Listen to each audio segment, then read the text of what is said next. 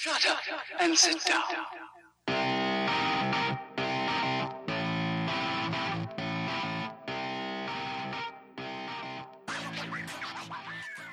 Hello strangers, and welcome to episode 98 of Strangers in a Cinema. I'm one of your co-hosts, Paul Anderson, here this week with co-host Pete Wall. How are you, Pete? I am good, man. As we have been the last few weeks, I'm kind of slowly cooking in my office.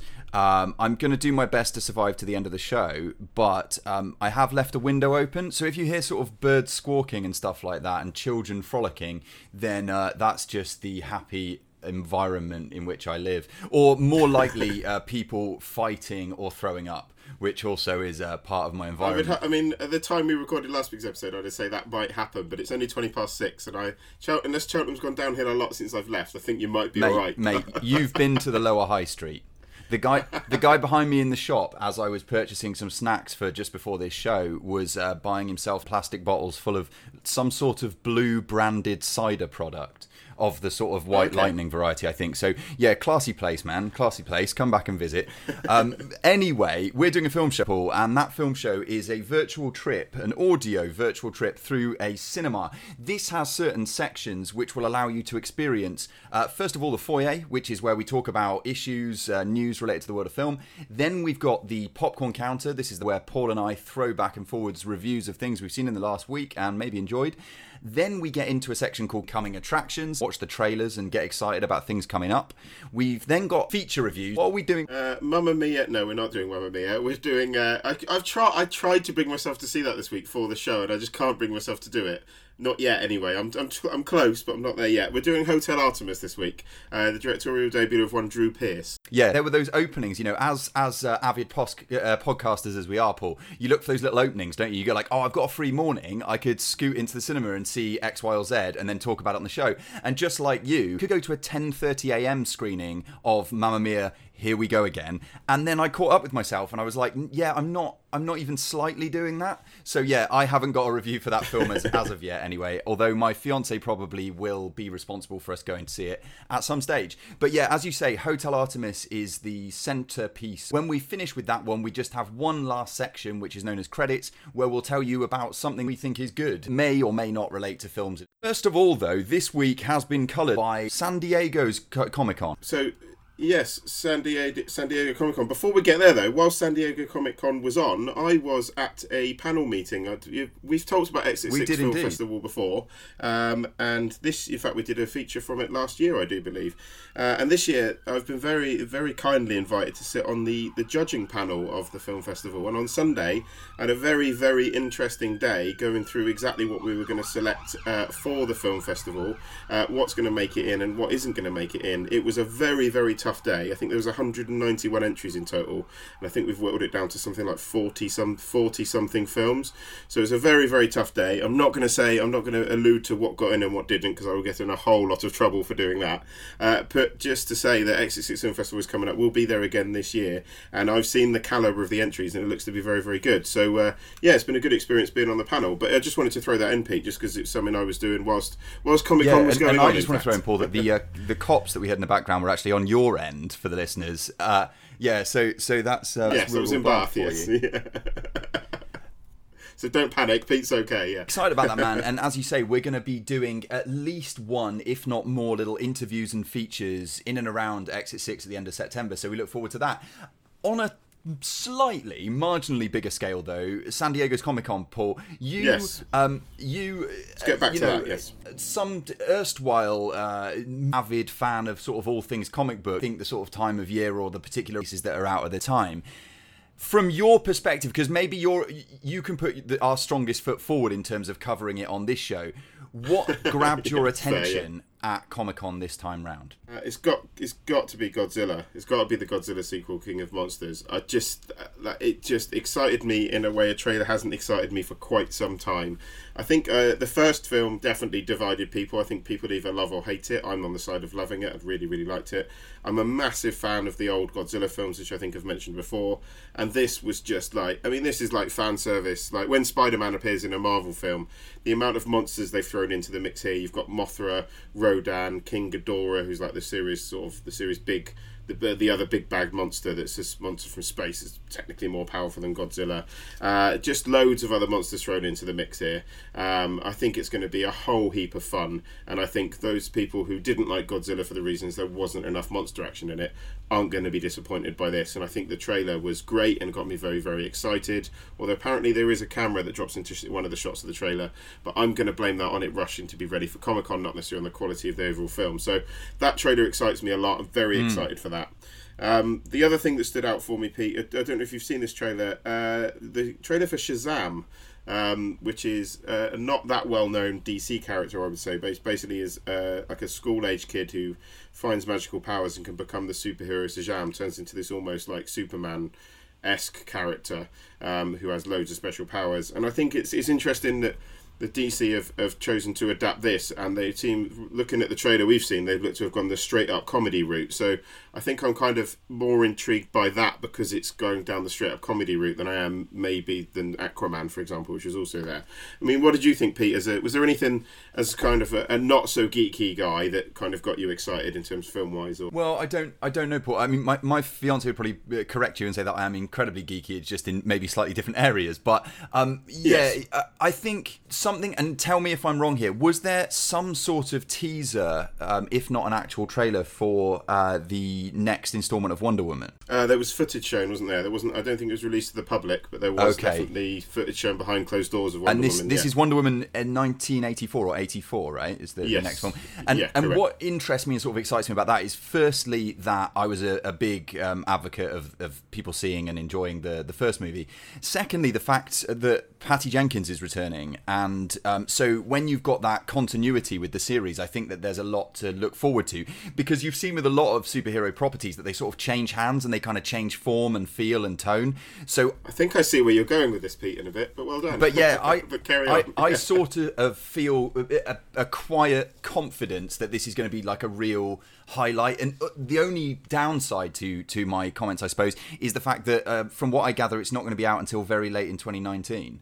So we've got quite a long time to wait for that next Wonder Woman. Yeah, I mean, I think I'm kind of with you. I think I didn't like Wonder Woman as much as a lot of people did. I certainly didn't really enjoy the last kind of the final kind of bedlam, the CGI mess as I described it at the time, I think. And I think actually if we've got Patty Jenkins back this time round, I think you might find she has more artistic control over what happens. So and I really like Gal Gadot in it. I thought she was fantastic.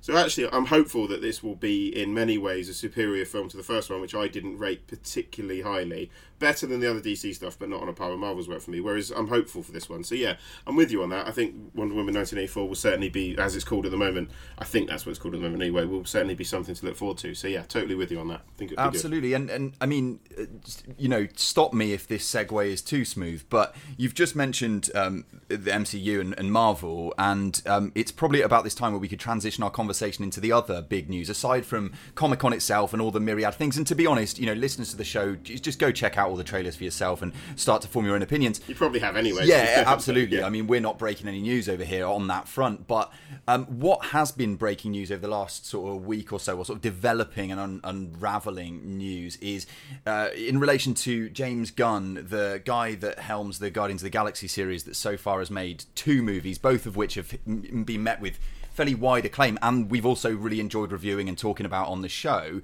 We'll talk about, for example, Dave Bautista later on in our feature review, and his career has been, reignited, I think, by the Guardians, trilogy that hadn't yet had a third movie. Now, there is going to be a third movie, but that movie at present will not be helmed by James Gunn. Why is that, Paul? Can you explain what's gone on with this, in case anyone missed it, which I imagine most people have caught up a little bit, but what's the situation? Well, basically, James Gunn has been fired by Disney from, I assume, all future work, especially Guardians 3, which he just finished a first draft for some controversial tweets. I believe he made back in 2008 to 2011, where, I mean, the tweets are not particularly funny. They are fairly controversial, bad taste jokes about subjects such as paedophilia, AIDS and rape. So, they're touchy subjects, don't get me wrong, and they're not the funniest of tweets. whether or not this justifies James Gunn being fired from Guardians of the Galaxy or not is a whole different ballgame, I think. But this is why they've stated they fired him. I believe it was some right-wing activist who I believe also has a rape conviction to his name, has dug up all these tweets in an effort to try and prove that James Gunn is in fact a part of a secret paedophile ring, which is just insane. I mean, that whole side of it is probably should be just kept separate from the whole Disney firing him thing. So I think we'll touch on the Disney firing him thing and leave that well alone, because the guy sounds like a nut job that's dug up the tweets anyway. Pete, where do you stand on this? Well, yeah. I mean, it's interesting, isn't it? That you talk about there. I mean, that seems to be the era that we're living in, where in order to take someone down, all you need to do is sort of sift around in the digital dust that has followed them from their sort of past activity online and find something, anything that could incriminate that person, and then throw that out into the public domain, or sort of more so re-highlight it or retweet it or whatever the modern equivalent might be, in order to get people to pay attention to any kind of seemingly inherent flaw in a person's character. Now, in the case of James Gunn and this situation, my first reaction to it, quite honestly, rather than like rage, anger, or all the things that I've seen a lot of online, is complete and utter lack of surprise. This seems unsurprising to me. Not unsurprising that James Gunn talks about paedophilia in an unfunny way. I'm not talking about his sense of humour or his past. We all knew who James Gunn was before he was involved in Guardians. Apparently not Disney. Right, but I don't know, man. I think Disney probably did too. I think what this is a wholly unsurprising attempt to just manage the narrative. Disney's narrative now will be, we've distanced ourselves from a man who's got this kind of icky past and this thing that is now in the public conversation. That's not a part of the sort of Mickey Mouse shiny happy image that we want to portray, so we've taken the steps required to make sure that we maintain our image. And I think, like, anybody who's surprised that Disney have taken this action, I think is a little bit naive maybe about how massive corporations operate in this day and age. I mean, do I seem off base to you? Did it come as a surprise to you that not yes. the news, but that Disney would react in this way? Yes, and it ruined my Saturday when I found out, I'll be honest. I mean, if you're going to go back and sack people for things they've done in the past, then fire fucking Robert Downey Jr. for taking cocaine. There's proof he took cocaine, there's proof he slept with prostitutes. But that's much worse than what James Gunn's here. Fairness, that's much worse than what James Gunn has done. In fairness, am I not right there? Yes, but they're chronologically different though, aren't they? Because Robert Downey Jr.'s past indiscretions took place before he was hired by Disney to be involved in a big money franchise. But as did James Gunn's though. Yes. But what I mean is that at the point at which Robert Downey Jr. was hired by the corporation, again going back to this idea, the public narrative was the redeemed Robert Downey Jr. is now some sort of like better, more Christian-looking figure because he has apologized for his transgressions, and now we can take him on. In this case, the narrative going in was that James Gunn is a guy that you've never heard of in terms of the Disney, empire. And so now that this comes to light, they need to control the narrative surrounding it, and this is why they've taken that action. But then why employ a man who originally wrote trauma exploitation movies if you're not going to look into his past? I agree. I mean, I'm not arguing. Why have they employed him in the first place to then fire him for this? It just seems politically motivated more than anything else. Of course it is. To me, of course anyway. it is. But of course it is. Yeah. That's exactly what I'm saying. I'm not agreeing with the decision. I don't think it's smart or prudent or anything like that. And I think that they're going to cut off their nose to spite their face, because James Gunn has got so much momentum behind that franchise, and so many people gravitate towards Guardians now as a sort of more fun and entertaining alternative, not least because I think of James Gunn's influence on the series, that obviously this is going to damage them. But I think what they believe is that it's going to damage them less than if they're connected to this negative press. See, this is the thing. This is where I think they're being a little bit silly, because I don't think people would, outside of like the people who listen to a podcast or read film news websites, most people probably don't even know this has happened, to be perfectly honest with you. And if you look at it purely from a creative point of view, actually, the Guardians of the Galaxy films are certainly the most interesting from a creative standpoint of any of the Marvel films coming out. And I'm sorry, Russo brothers, like Infinity War was fine, and people seem to think Infinity War's the best thing since sliced bread. It was perfectly functional, it was fun, but it's not a Guardians film. And apparently James Gunn directed the Guardians bits in Infinity War, which were by far the best scenes in Infinity War. So they are cutting off their nose to spite their face, I think, here, because they are, as I said, by far the best of the Marvel films by quite some margin, I think. So I think it'll be interesting to see what happens next. I know Dave Bautista's come out and categorically said he's not happy with with what's happened. I mean, the cast are contracted to do a third film, I think, come hell or high water. So if I doubt anything will happen, it would be nice to see the cast rally behind him, perhaps, and see where we go from there. But I just think it smacks a politically motivated decision. I like the idea, by the way, of Dave Bautista being categorically not happy. I kind of like have this image in my mind of Dave Bautista like choke slamming Mickey Mouse through a wall or something like that. But going forward, the same Disney run by Walt Disney, who was not a nice man himself. Absolutely. So I mean, that in irony cannot be lost on anyone who knows a little bit about this situation. But I think going forward, you've mentioned the Dave Bautista thing. I think that it's not unlikely that James Gunn will in fact be rehired once the dust settles on this situation. I would be wholly unsurprised again if he gets his job back once they've done their little bit of PR work that they think is going to somehow benefit the corporation. I think solidarity will have weight. I think the more stars from that franchise who add their name to this sort of campaign in defense of James Gunn, that's going to make that decision to rehire him more likely.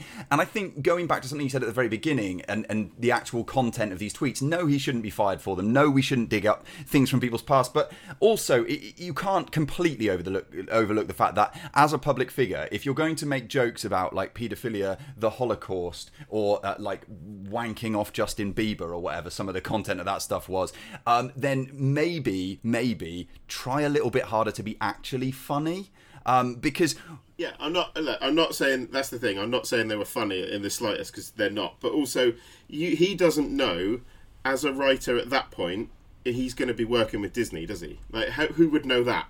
Who could ever, when they tweet at that long ago, suddenly go, especially on the level of films he was making, like if you look at Slither, if you look at Super, they're great films, they're exploitation. There's no way he had a clue he'd be getting a sniff at a Disney project. But yeah, I agree, make them funny. But that's kind of what happens when, for want of a better way of phrasing this, when you make a deal with the devil. If you're going to get into bed with Disney, you can't then complain that you've been thrown out of Disneyland because you made Justin Bieber wank jokes in the past, that's their prerogative because they own the empire. So talking though, Paul, another beautiful segue here, talking of the way that you wouldn't know that what you were doing back in the past would influence your future timeline.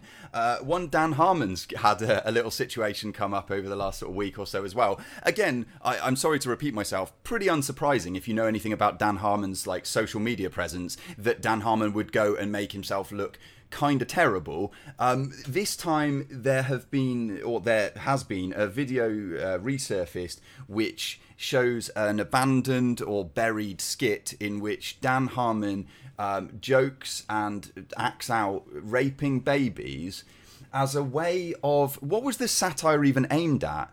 Right, the satire aimed, and it was a plastic doll, I think, rather than a baby. It was a plastic doll baby that made baby sounds. The satire was it was a clip called Daryl, and it was a satire of Dexter. Right, so it's basically Dexter is normalising and making comedy out of these really heinous crimes, and Dan Harmon's sketch called Daryl was satirising the fact that Dexter had made comedy out of really heinous killings. So actually, I don't think it's fairly clever. I think. Have you seen it? Funny, but have you seen it? There's more. I haven't. In fairness, yeah, I haven't you won't. Seen you it, won't so. think it's clever after you've seen it. It's just awkward. Like, I get it. Okay. I think that you can see where someone like Harmon would have an idea like that and think, oh, that's enough. Especially if you watch Rick and Morty. I mean, some of the darkness in Rick and Morty is pitch black. So well, you can see where that's the thing, man. Though, isn't it interesting that when Dan Harmon's got the sort of arm's length remove of animated characters, they can do absolutely anything.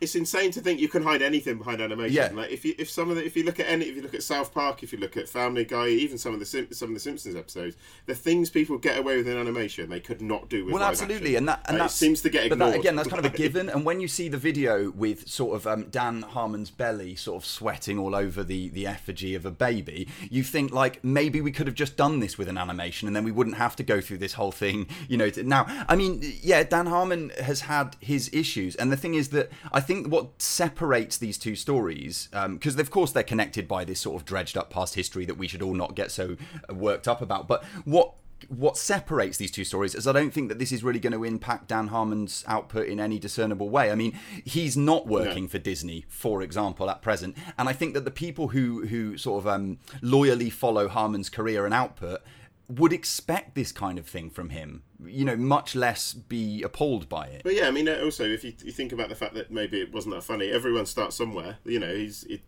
early sketches won't be as good as his later material. There's absolutely no doubt, and it's a buried sketch anyway, so it's not like he's tried to put it out now and is still claiming it's a good piece of work. Well, buried by him, I think. Well, yeah, exactly, yeah. So, but I just think it smacks of political motivation. James Gunn spoke out against the right wing of America, as has Dan Harmon.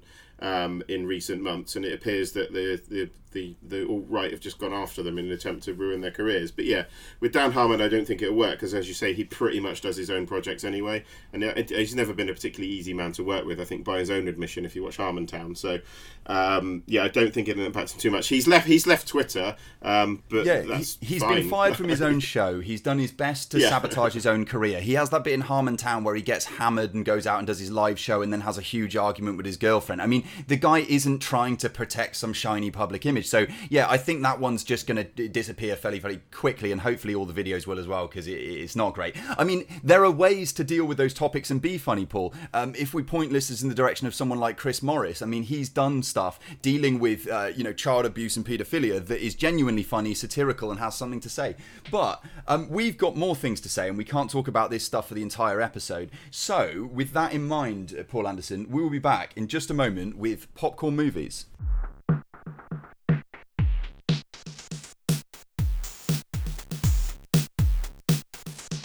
And back we are with Popcorn Movies. Pete, I'm going to make a start this week, if that works for you. This is a film by a director that we both like very much, Lenny Abrahamson, which is a film I've heard I think you recommended it to me and you've talked about quite a bit. I watched it about 20 minutes before this podcast, but I will put you out of your misery and tell you what it is, listeners. It's a 2012 film called What Richard Did, starring Jack Traynor, who you probably will know from one of the awful Transformers sequels. I forget which one, but I think he made his start here, if I'm not mistaken. Pete, is that correct? You've seen this, haven't you? Could well be, yeah. I mean, I wouldn't be surprised. At least a breakout role, yeah. Yeah.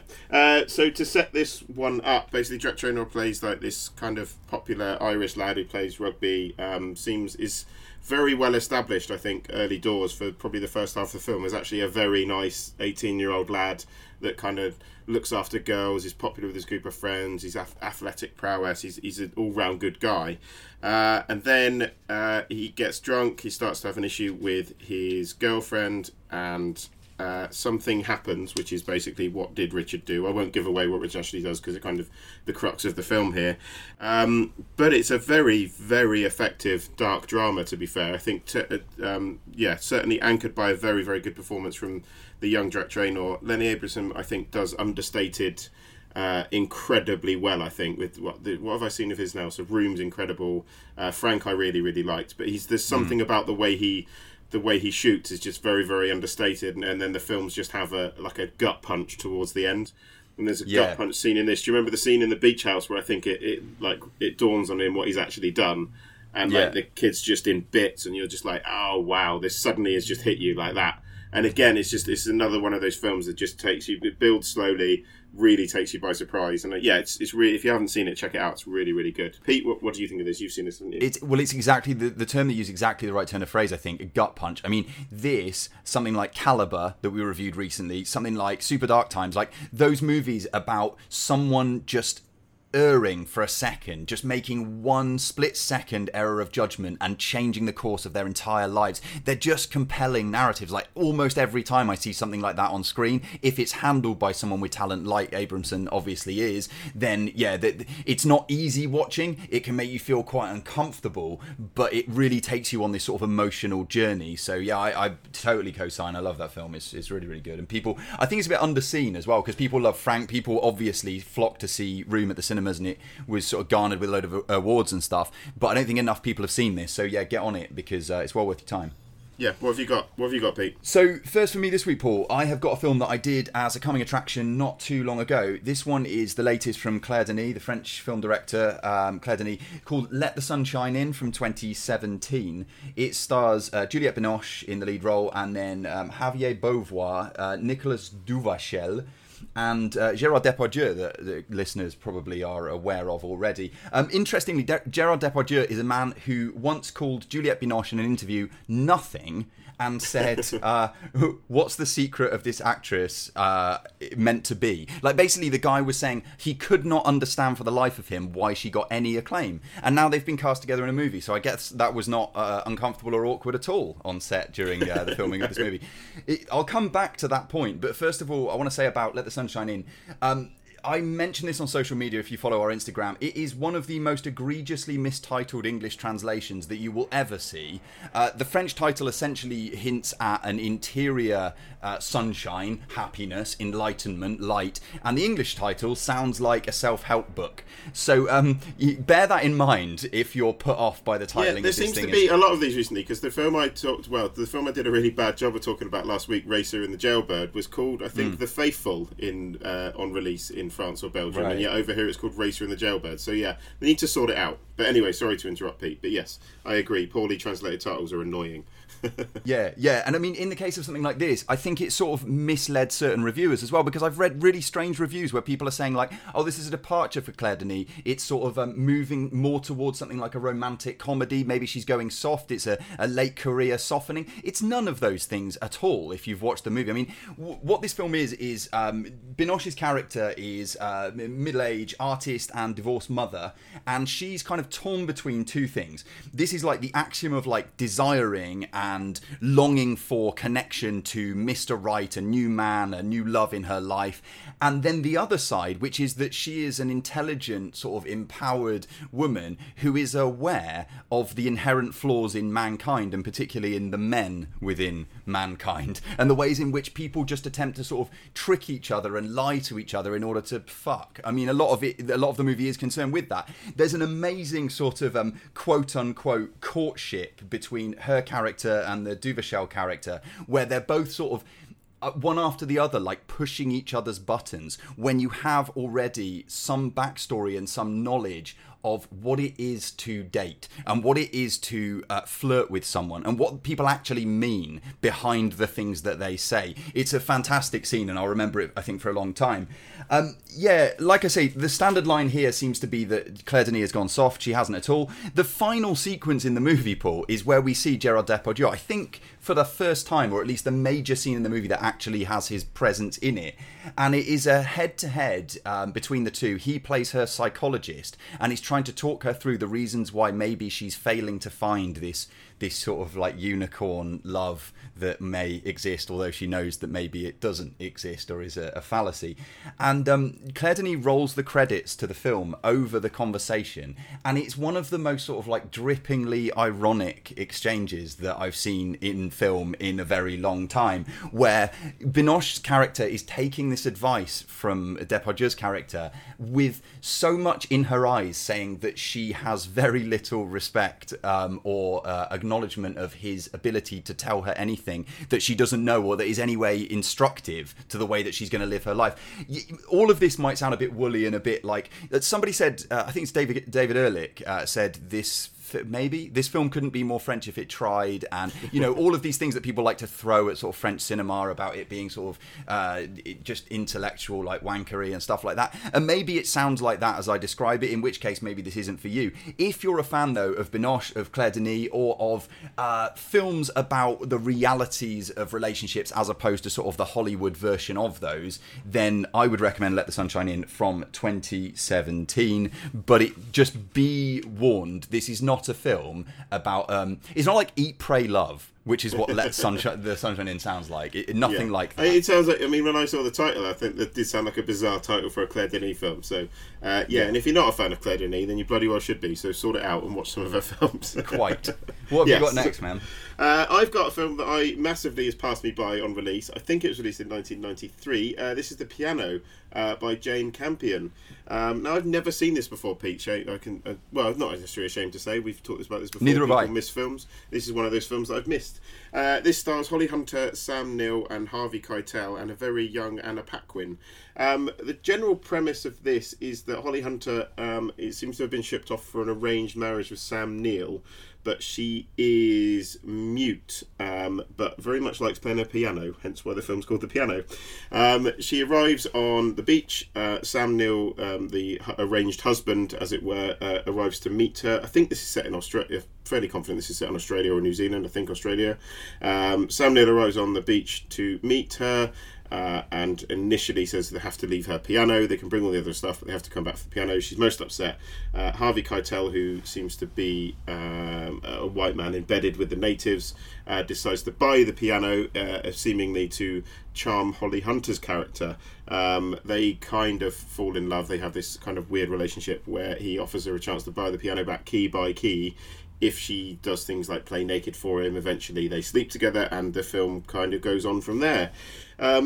It is beautifully shot, Pete, and the score, which is quite famous and deservedly so, is again just hauntingly beautiful. So from a technical standpoint, there's a lot to like about this film. It looks fantastic. I think Holly Hunter's performance is great. I'm always a fan of Sam Neill. And Harvey Keitel, I think, is... Although I'm not sure what Harvey Keitel's accent is in this. So, yeah, from a technical standpoint, there's a lot to like here, and I can see some of the love for this film.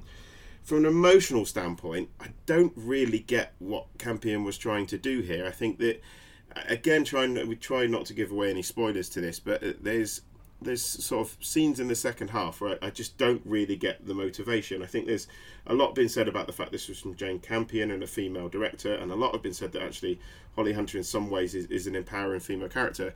Now, there's certain scenes of kind of abuse that happened later in the film, and she just seems to go running back to Sam Neill's character. So for me, it doesn't smack of as such female empowerment as perhaps a lot of people have said it was. Now, maybe that's because I didn't see it in 1993. I will accept that perhaps if I'd seen this film in the context of when it's released in 1993, I may have had a different outlook on it. But for me, it left me a little bit emotionally cold, and I don't really have that much of interest in seeing a stark bollock naked Harvey Keitel, if I'm entirely honest with you. Some of the sex scenes in it did, I think, and I don't think it's deliberate, well, it can't be deliberate, some of the sex scenes in it did remind me of The Room a little bit, which made me laugh in the wrong places.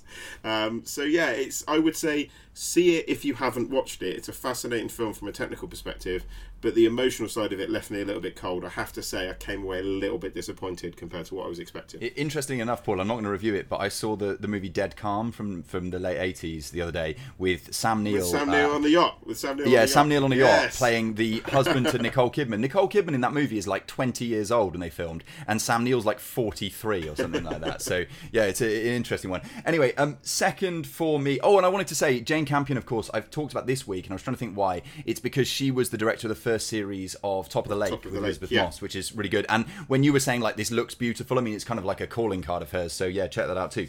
My second actual review, though, Paul, is for a film called Murder by Death from 1976. Now, check out this ensemble that we got going on here. This is a film from director Robert Moore. It is very, very silly. It's a farce that is sort of sending up the conventions of the whodunit, where a load of world-renowned detectives are gathered in the home of a character played by actual Truman Capote in order to try and solve the unsolvable, because someone's going to be murdered within the next X amount of time, and you've got to figure out who it is and who the guilty person is, etc. The cast is made up of Peter Falk, aka Columbo, in a role where he plays this kind of just like walking, talking, hard-bitten film noir trope of a guy, and has a lot of fun doing that. Alec Guinness, of course, Obi-Wan Kenobi, is in this thing as a blind butler called Benson Mum, because why not?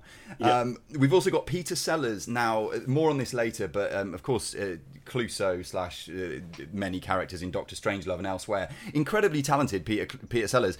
In this thing, he plays a character called Sidney Wang, who is a Chinaman, Paul, and it is about as offensive and out of date as it sounds. Yeah, I can see the problem with that. Yeah, we got Truman Capote that I mentioned. We've also got David Niven, who here plays this well-to-do character called Dick Charleston, and his wife is played by Maggie Smith, or Dame Maggie Smith, we should say these days.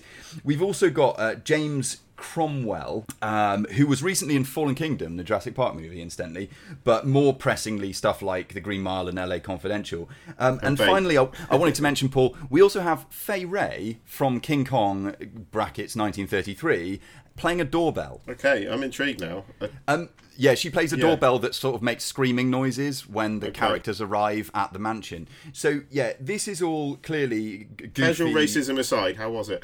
Yeah, it's goofy fun. It knows what it is. That's all fine as long as the movie is funny. There's a very high gag count.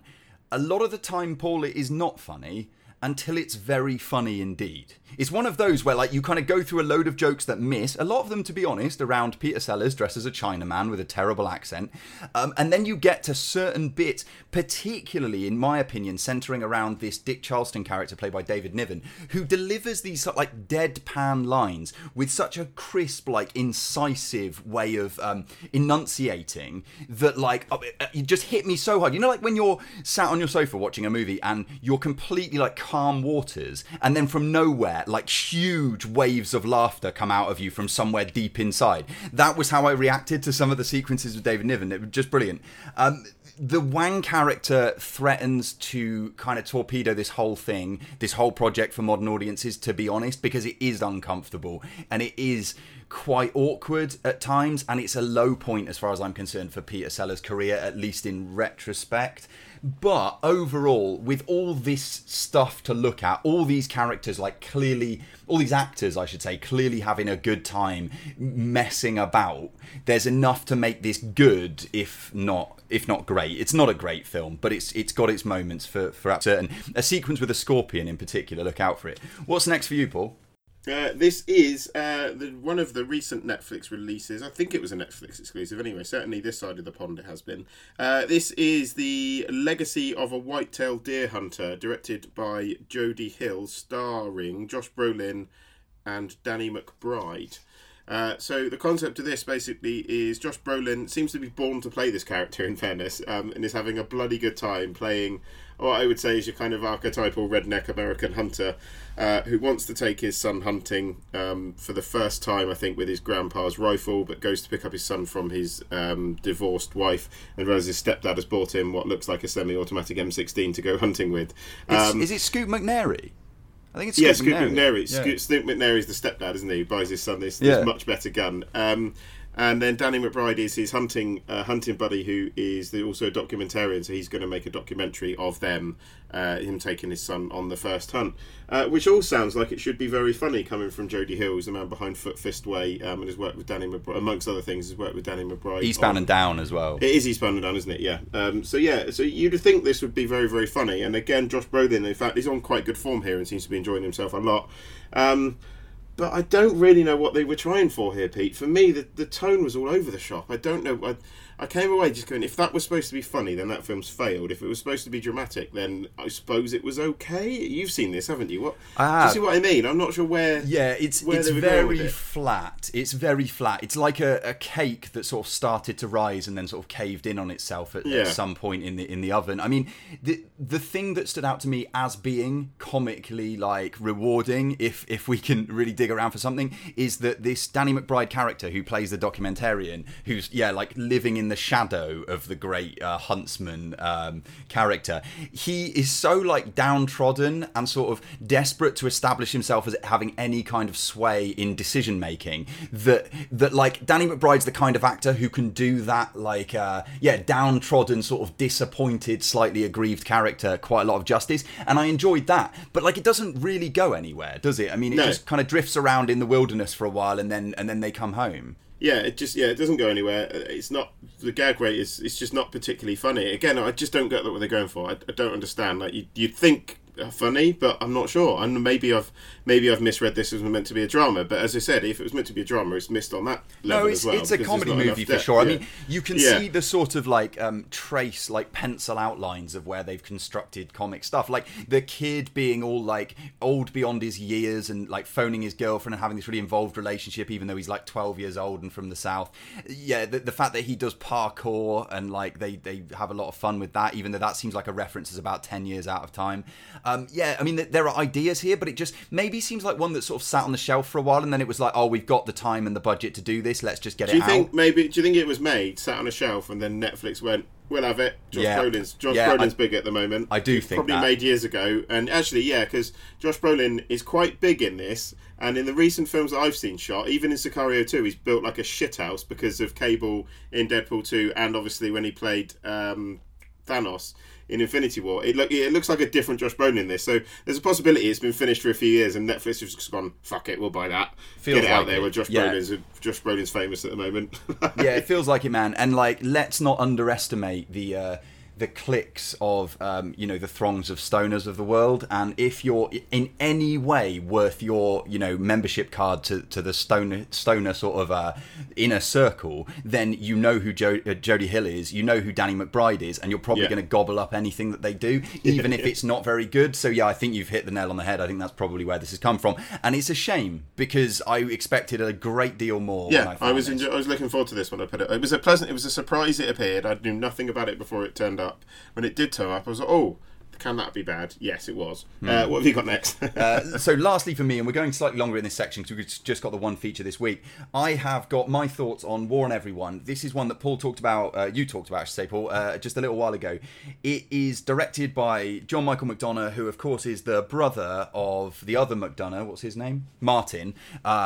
And Martin McDonagh, of course, is the guy who directed 3 Billboards, which we reviewed not long ago and got awards acclaim and stuff like that. John Michael McDonagh directed The Guard and Calvary, and also was the writer, I believe, on both of those projects, and is the writer here as well. In this one, we have at centre Alexander Skarsgård, he of pouring Lego bricks over Nicole Kidman's head in Big Little Lies and being terrifying. We've got Michael Pena, we've got Theo James that Paul and I were talking about off mic. He's a sort of English actor who seems to be getting roles. I'm not quite sure why.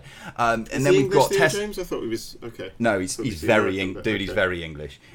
Then we've got Tessa Thompson, swoon. And we've got a guy, Caleb Landry Jones, who you will just see in loads and loads of stuff. I mean, he was in American Maze awesome. As a weirdo. He was in Get Out as a weirdo. He is the guy that you call if you want a weirdo. And in this, he's like weirdo turned up to 11. It's quite wonderful to behold this thing. But my thoughts on the story as it plays out on screen are kind of my thoughts on the McDonaghs at large, which is that both Martin and John Michael McDonagh are actors-directors. They write really good roles for actors, and they give actors the possibility to show off a great range. Alexander Skarsgård in this is having the best time of his entire life. He has a sequence, so I should say, the 2 central characters are like these cops. They make their own rules. They don't listen to anybody else. They've thrown the rule book out. They kind of live in how they were. Something like Bad Lieutenant, I guess, except maybe slightly less seedy in some ways. They're having a time like running the game until they bump into a crime kingpin that might have more power than they do, and that's the Theo James character, which is terrible miscasting as far as I'm concerned, but he does his best. But like, the problem with the McDonaghs from my point of view is, they write great characters, they don't write great screenplays, and they don't write great stories. And I think, like how I felt about a lot of their work, it seems unfocused and it seems incredibly pleased with itself. And War on Everyone it has really funny moments. It has isolated sequences that work really well. It has some actors performing, like Caleb Landry Jones, great in this. Alexander Skarsgård, great in this. The sum of those parts is so much less than what you would expect from all of the talent that's clearly going to work in their cause. So like, War on Everyone to me doesn't work. It's not half as funny as it should be, and it's not half as compelling as it should be. And I'm saying all that even though I'm currently deeply in love with Tessa Thompson, and she wears a vest in this thing, man. So yeah, I don't know. Like, it just confirmed my slight bias against the McDonaghs, I think, this movie. Tell me why I'm wrong. I think I like them more than you do, but I can't deny there's faults with their films, and they're not like the fully rounded filmmakers that I would say a lot of people think they are. And War on Everyone, I think I enjoyed it more than you did, because I think what works really works for me in that film, and I enjoyed it on that basis. But yes, I can't really argue with much of what you said there, to be honest. But having said all of that, the sequence where Alexander Skarsgård gets drunk is just one of my favourite scenes that I've seen recently. And I just wanted to say, to cap off my point about the McDonaghs being like actors-directors, guess what? John Michael McDonagh's next project, he has enlisted Mark Strong, Rebecca Hall and Ralph Fiennes in a film called The Forgiven. So like everybody and their, well-connected actor cousin is queuing around the block to work with these guys. But I just don't think that the films that they end up making are of as much value as they should be. And I guess I'll leave it there. Have you got anything else, Paul? No, I haven't. That brings us nicely to coming attractions, which will be after this brief interval.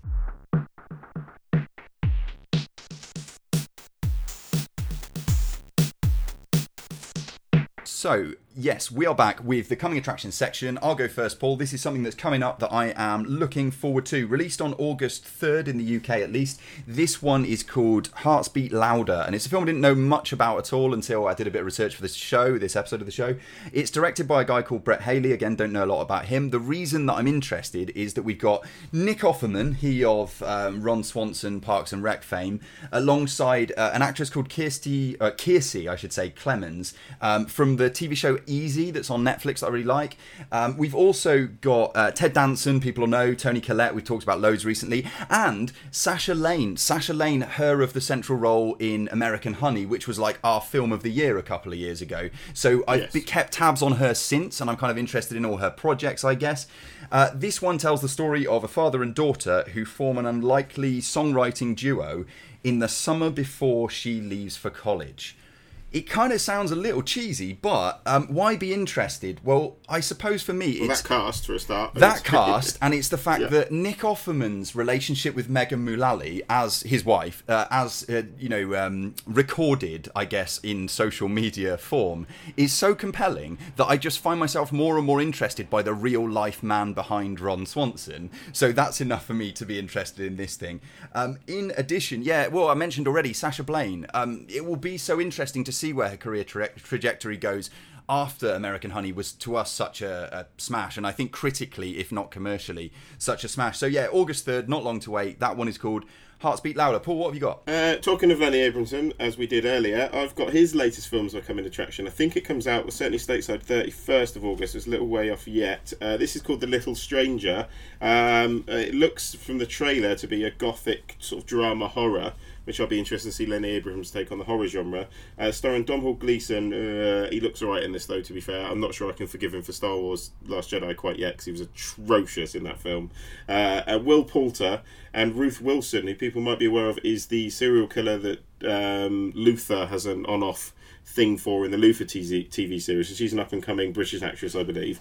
Lenny Abrahamson doing a horror, Pete. I think that's all we need to know, really, isn't it? I mean, it's one of those Lenny Abrahamson. It's like you need to know that he's doing it, and then that's enough. Yeah. And that's it for me. So yes, Lenny Abrahamson's making a horror film. It's out in August. Everyone go and see it. I hope it will be great. Brilliant. We will be right back then with our feature review for this week, which is Hotel Artemis.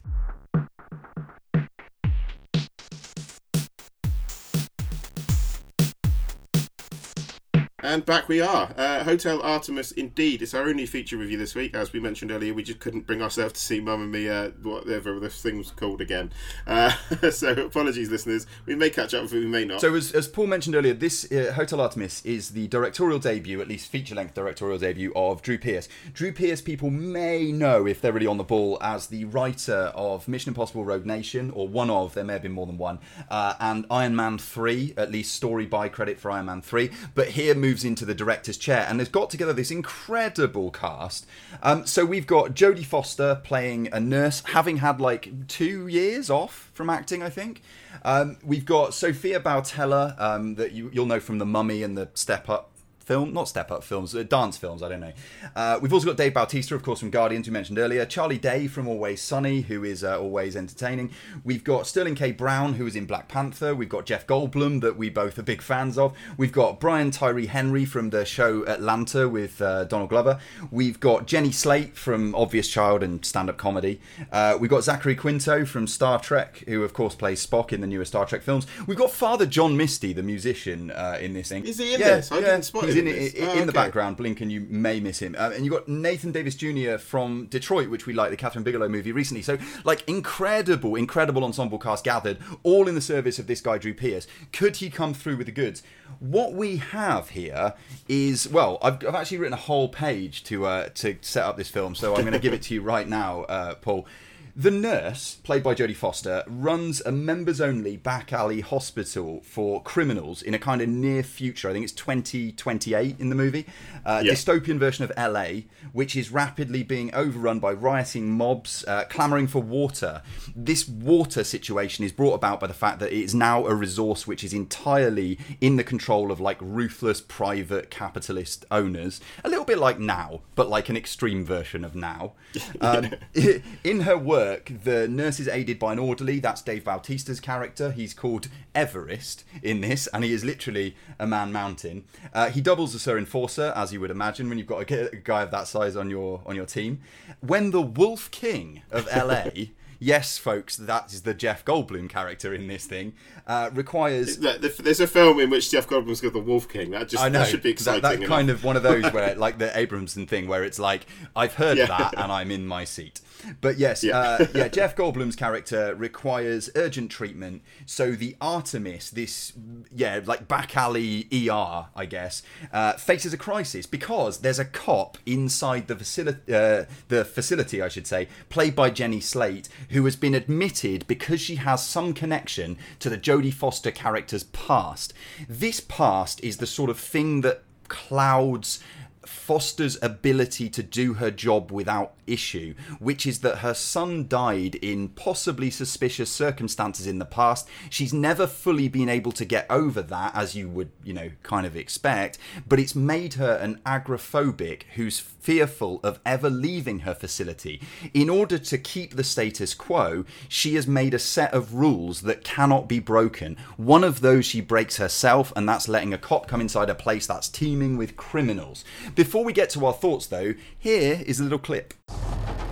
Hey, are we safe in here from doomsday? I mean, are these walls fortified with anything? Those people are animals. I just want clean water. Well, then they can get a fucking job and pay for water like the rest of us. You don't like that? You one of those bleeding heart types? Well, hey, cops kill poor people kill cops. That's the circle of life. Hakuna Matata. Easy for the robots, swimming in your Alta Canal. Take one in an hour, and then after that, you can go. All right. Hey, my TV's broken. I want to watch the riots. Has an old one in the game room. It's hardwired. It should be working. Hey, hang on. You want me to go out there with the criminals? Hakuna Matata, buddy. Oh, that's cute. Now, I've got a feeling that one of us would have liked this more than the other one, Pete. What do we think? I've just got that feeling about this film. I think you've got that feeling based on actual solid knowledge, but actual but solid go knowledge with it. of Letterboxd. Yeah, but perhaps I've looked on Letterboxd. Sometimes I do, sometimes I don't. Yeah, I mean, you've set it up incredibly well there, and I think to start with, Jodie Foster we can't really argue that Jodie Foster is brilliant here. The way I've never seen her dodder around like a sort of helpless old lady before in the manner of which she does here, but she does it in such a way that she's still got like a commanding presence about her. So I think that the cast, as you say, I think are generally all really good, to be fair. Jeff Goldblum is clearly having the time of his life as a character called the Wolf King. Dave Bautista is an actor that actually I think is getting more and more respect as I think he does more and more roles, not just as a wrestler. I think if you look at the people that have come from the WWE background, he's certainly the most accomplished of the ex-wrestler actors. So I think Dave Bautista is great in this. So I think the cast, as you mentioned, I think do a very good job with what they've got to deal with. Now, for me, the film isn't perfect by a long shot, and you mentioned the baggage that Jodie Foster's character is carrying, and I think a lot of that backstory is quite unnecessary and actually very, very clumsily put into the film. And I will say I think that harms the film. That being said, I just think there's something about this, and there are comparisons to be made here, which a lot of people have made to the Continental Hotel in the John Wick films. And I have to say, having come out of Hotel Artemis, I think those are unfair. I think this is different enough from John Wick to differentiate yourself, and I don't think that ultimately does harm it. For me, it's not a perfect film by a long stretch, but there's just something felt very, very different about the way this was put together. I really like it. It was very stylish. I think I'd happily watch a standalone film with Sofia Boutella play her assassin character in this film, because I think she's great in it. But yeah, it doesn't all work. It's not a great film, but I still came out of it really having really enjoyed it.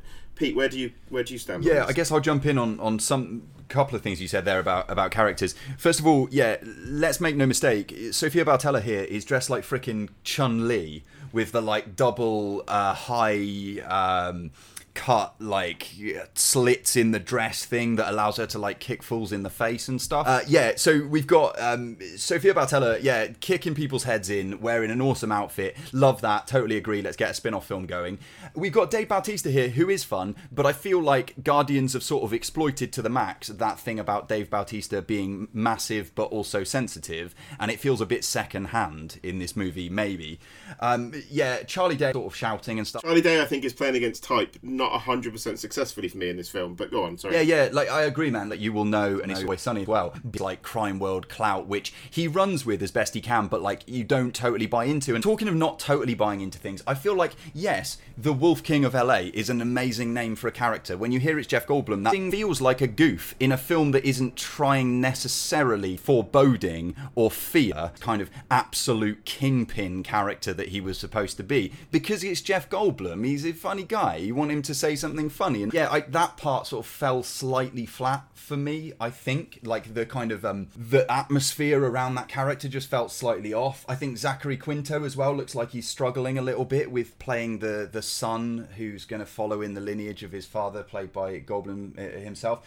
Yeah, I like elements of the movie. It just felt like this film set up a world that it didn't really know what to do, and then it has a very underwhelming way of coming into the station at the end, where like it's like, oh, that's just over then. It felt like an episodic thing, like we were going to get a new episode or something like that. I think I kind of see where you're coming from that one. Yeah, I did think maybe, as you just said, maybe we're setting up a universe here, and then maybe if we got spin-off films about the characters, that might be quite cool. And then they kind of just close down, almost like shut the door on the whole universe with the end of it. So I do see where you're coming from there. I think it's, for me, again, as I said it earlier, it's not perfect, but it's an enjoyable genre piece. I like any sort of near future sci-fi or anything vaguely sci-fi will get me probably onto a seat anyway.